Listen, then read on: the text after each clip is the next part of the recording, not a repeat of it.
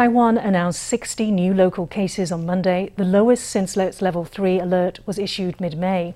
But authorities in southern Taiwan are still on red alert as they grapple with a cluster infection of the Delta COVID variant. First detected in India, the Delta variant is poised to become the dominant strain in the world. The Central Epidemic Command Center says that Delta is 40 to 60% more transmissible than the Alpha strain first detected in the UK.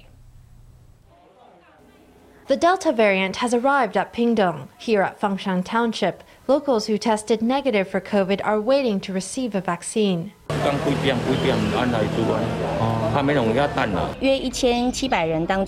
About 1,700 people received a PCR test, and all the results were negative. So far, nearly 400 people have been vaccinated. There were no new cases found in Pingdong on Monday. Besides vaccinating residents of 2 Pingdong villages, the county government has opened testing centers to expand screening. There are now 8 confirmed cases of the Delta variant in Pingdong County. The cluster traces back to a woman and her grandson who recently returned from Peru. Their contacts on the flight have tested negative, as has the driver of their quarantine vehicle.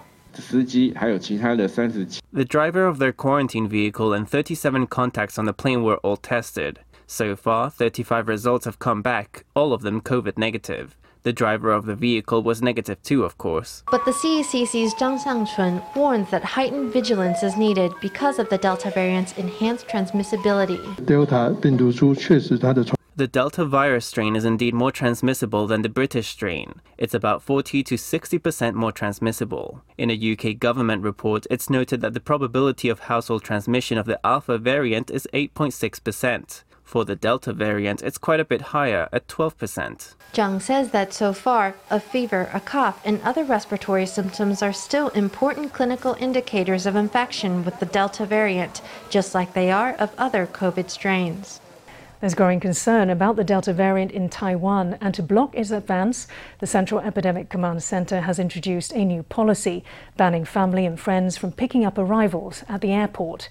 Incoming travellers who need transport can now only take government-authorised vehicles, such as quarantine buses or taxis. Outside the airport's arrivals hall, returning travelers are seen dragging their luggage to the taxi queue. Besides taxis, no other vehicles are in sight. On Sunday, the CECC prohibited airport pickups by family and friends. Violators can be fined up to 150,000 NT. There are 3 options for travelers who need a ride. The first is to take a quarantine taxi to a quarantine hotel. The second is to take a quarantine-leased car. This mode of transport mainly services the central and southern regions. The third is to take a quarantine bus.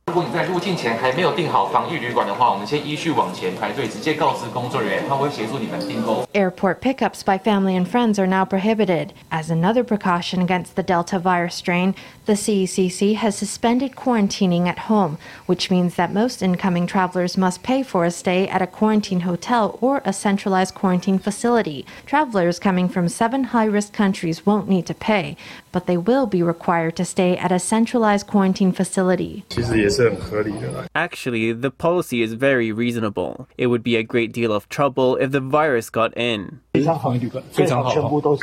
It's very good. It's best to isolate everyone. The airport should establish a rapid PCR detection mechanism. Now that Taiwan has finalized the policy for 14 days of high-intensity quarantine, the airport needs to follow up with the required arrangements. According to CECC rules, all arrivals from 7 high-risk countries need to stay at a centralized quarantine facility. They must also be tested for COVID twice, once upon arrival and again just before the quarantine period ends. Arrivals from all other countries will receive a PCR test once, near the end of the quarantine period. On Monday, Taoyuan Mayor Zheng Wen-can said the Taoyuan airport should acquire capabilities for rapid PCR testing to carry out border control accurately and efficiently. Health Minister Chen Shizhong says that a third batch of Moderna COVID vaccines is scheduled to arrive on Wednesday. The shipment will contain 410,000 doses, part of a 5.05 million dose order that Taiwan placed with Moderna in February. So far, 390,000 of the doses have been delivered. There's another 2.5 million Moderna doses currently undergoing inspection. These vaccines were donated by the US government and are expected to complete testing in time for a July rollout. Premier Su Tseng-chang was at the vaccine's Taoyuan testing site on Monday to inspect their cold chain storage facilities. Experts say more tests are needed to prove the efficacy of United Biomedical's vaccine candidate. On Sunday, the company released the preliminary findings of its Phase 2 trial. The results showed the candidate inducing a relatively weak antibody response. Its antibody level was measured at 102.3, whereas Medigen Biologics' vaccine candidate measured at 663. Weighing in on these early Phase 2 findings, Cangang University professor Shi Xingru says the vaccine could still be effective because it can also activate T cells that enhance COVID immunity. However, she says that Phase 3 trials are needed to determine the degree to which T cells bolster protection.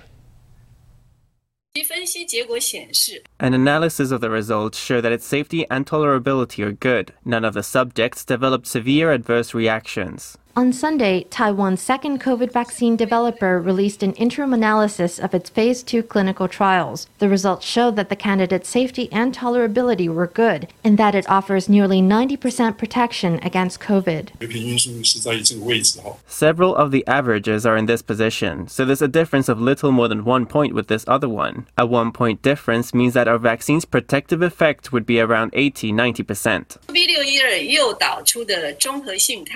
Our vaccine, UB612, induces neutralizing antibodies at the same level when used against the Delta variant. United Biomedical says its vaccines can counter the Delta variant, although the final analysis of Phase 2 results won't be out until November. So far, adults aged 19 to 64 show a high seroconversion rate of 95.65%. For adults 65 and older, the seroconversion rate is still fair at 88.57%. In addition, the vaccine induces a neutralizing antibody level of 102.3. Its seroconversion rates are not far off from those of Medigen's vaccine candidate, although the antibody response it induces is lower than Medigen's 663. As for vaccine safety, both Taiwanese vaccines are believed to be safer than mRNA and adenovirus-based vaccines. Although United Biomedical's neutralizing antibody titer is a little lower, it's about as high as the level seen in people who've recovered from COVID. If it is on par with the level seen in recovered patients, that means the vaccine offers protection of more than 50% or 60%. Even if the antibody levels are on the lower end, it can still be an effective vaccine. Experts say that neutralizing antibody levels do not completely reflect the protective effect generated by a vaccine. United Biomedical says its Phase 2 trial data suggests its vaccine can protect against infection. The company plans to apply for emergency use authorization by the end of June, with the goal of rolling out shots in late July. The company plans to deliver 5 million doses to the government in late August and complete the unblinding of its Phase 2 clinical trial in November before starting Phase 3 clinical trials in India. The firm says its goal is to produce 10 million vaccines per year.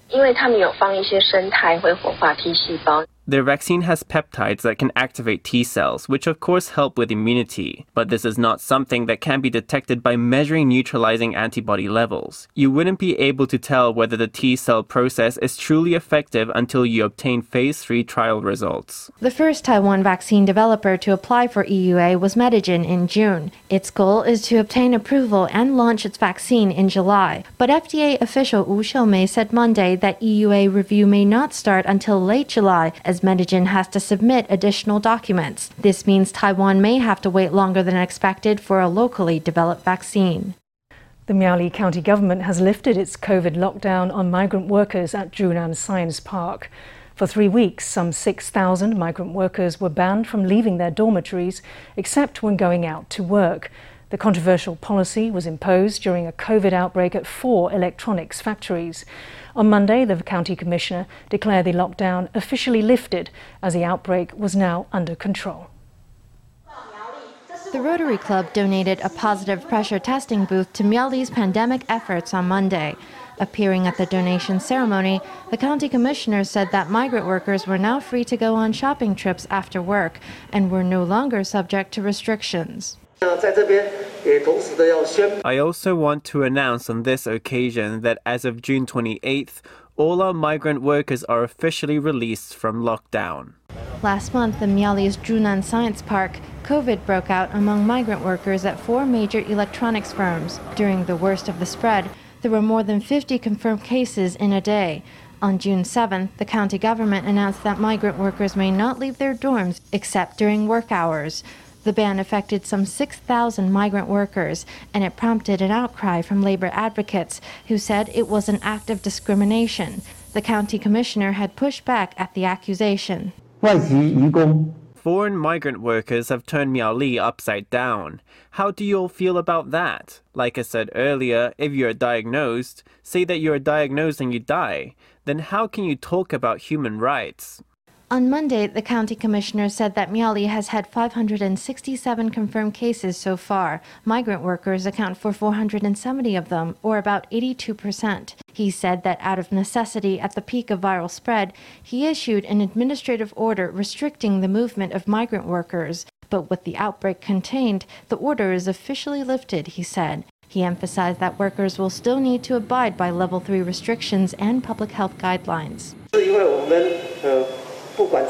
Just because the ban is lifted doesn't mean that migrant workers can have their way and wander about freely. The commissioner said migrant workers should abide by level 3 restrictions. He also urged employers and manpower brokers to strictly enforce pandemic measures for the migrant workforce. Taiwan has lifted its ban on importing medical pulse oximeters for personal use without a permit. It comes as there's been a spike in demand for the device, which measures blood oxygen saturation and can be used to detect a COVID symptom called silent or happy hypoxia, in which oxygen levels drop dangerously.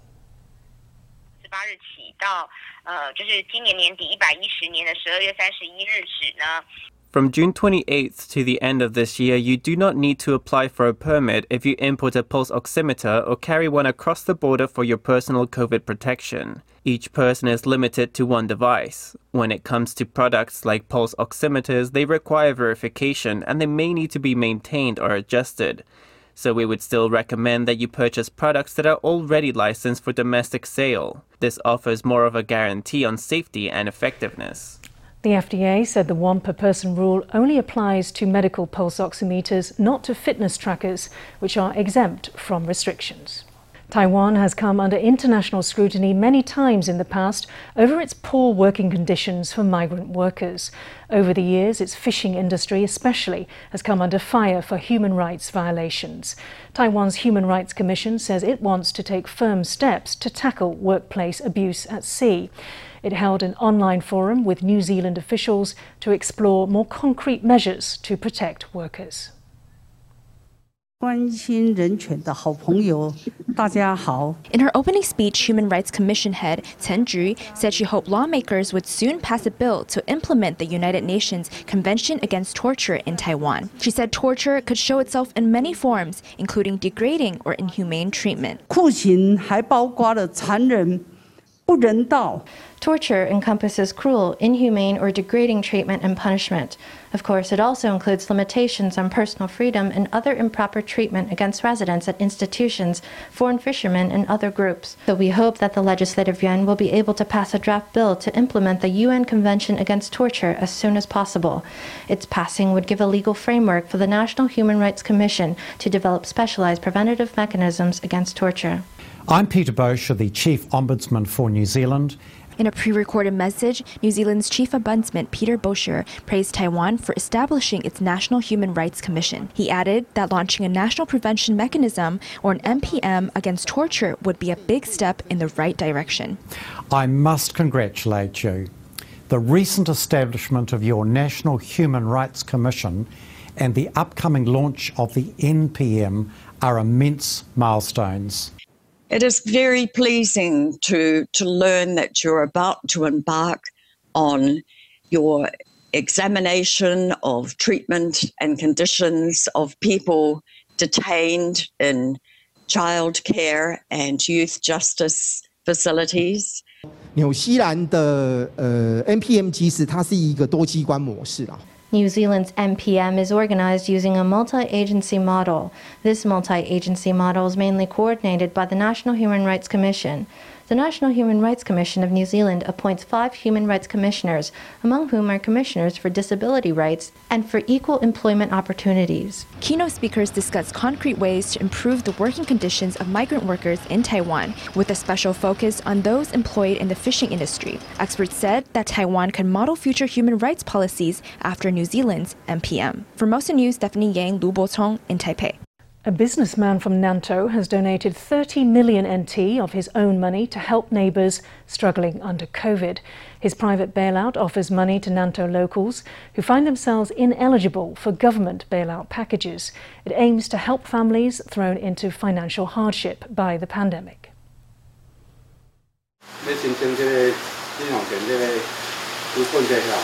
Phone calls are coming into the bureau chief's office first thing in the morning. On June 23rd, a private bailout opened for applications, and this is its benefactor. Lin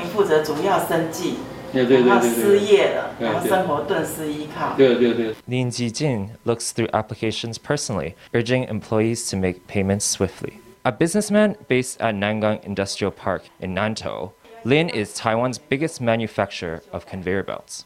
This wave of COVID has left few firms unscathed, but this has seen a small upturn in recent months. Lin wanted to spread that good fortune among the community. That's why he's giving 30 million NT to local people in need. The demographic we want to help is people who weren't able to get subsidies from the government. This project is about helping people get through a crisis, not subsidizing poverty. Currently, the project is providing subsidies for people in Nantou City and the Taochuan and Minjin townships near Lin's business. Applicants are assessed, and if they have received no help from the government, are eligible for 10,000 NT per person, or up to 60,000 NT per household.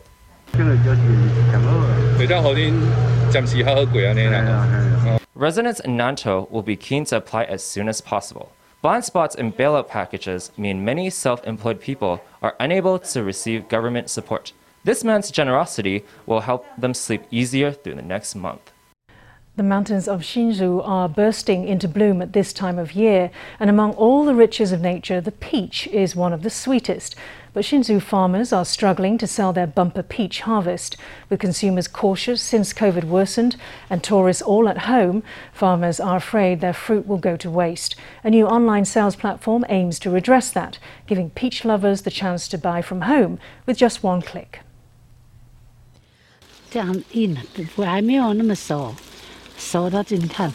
A farmer gathers luscious honey peaches from the trees. Plump and juicy, they look like a great harvest. Mid-June through July is peach season in Jianshi Township, and this has always been a great peach-growing region. These mountains are 1,200 meters above sea level. Their clean water and rich soil, cold nights, and mild dew make for excellent fruit. But farmers are concerned. They didn't grow for 2 years in a row. This year, they did grow, but there are no tourists coming to buy them. We don't know where to sell our honey peaches. Because of drought, the peaches didn't grow well the last 2 years. It was such an effort to get a big harvest this year. Everyone is expecting a good return. We didn't expect the pandemic to hit. Now, the farmers are all worried that tourists can't come in. In years past, peaches were mainly sold to visiting holidaymakers or national distributors. Due to COVID, store sales are down. The county government is urging stores to take peaches anyway, and it's moved the core marketing pitch online. An internet sales platform for Jianshi peaches opens on June 28th and will be online until July 31st. The first 100 boxes get free delivery. I picked the peach in my hand just 3 or 4 days ago. See how sweet it still smells 3 days later. Even with my mask on, I can smell its aroma. Peach orchards cover 65 hectares of the township. This year, farmers estimate the bumper harvest will weigh in at 520 tons.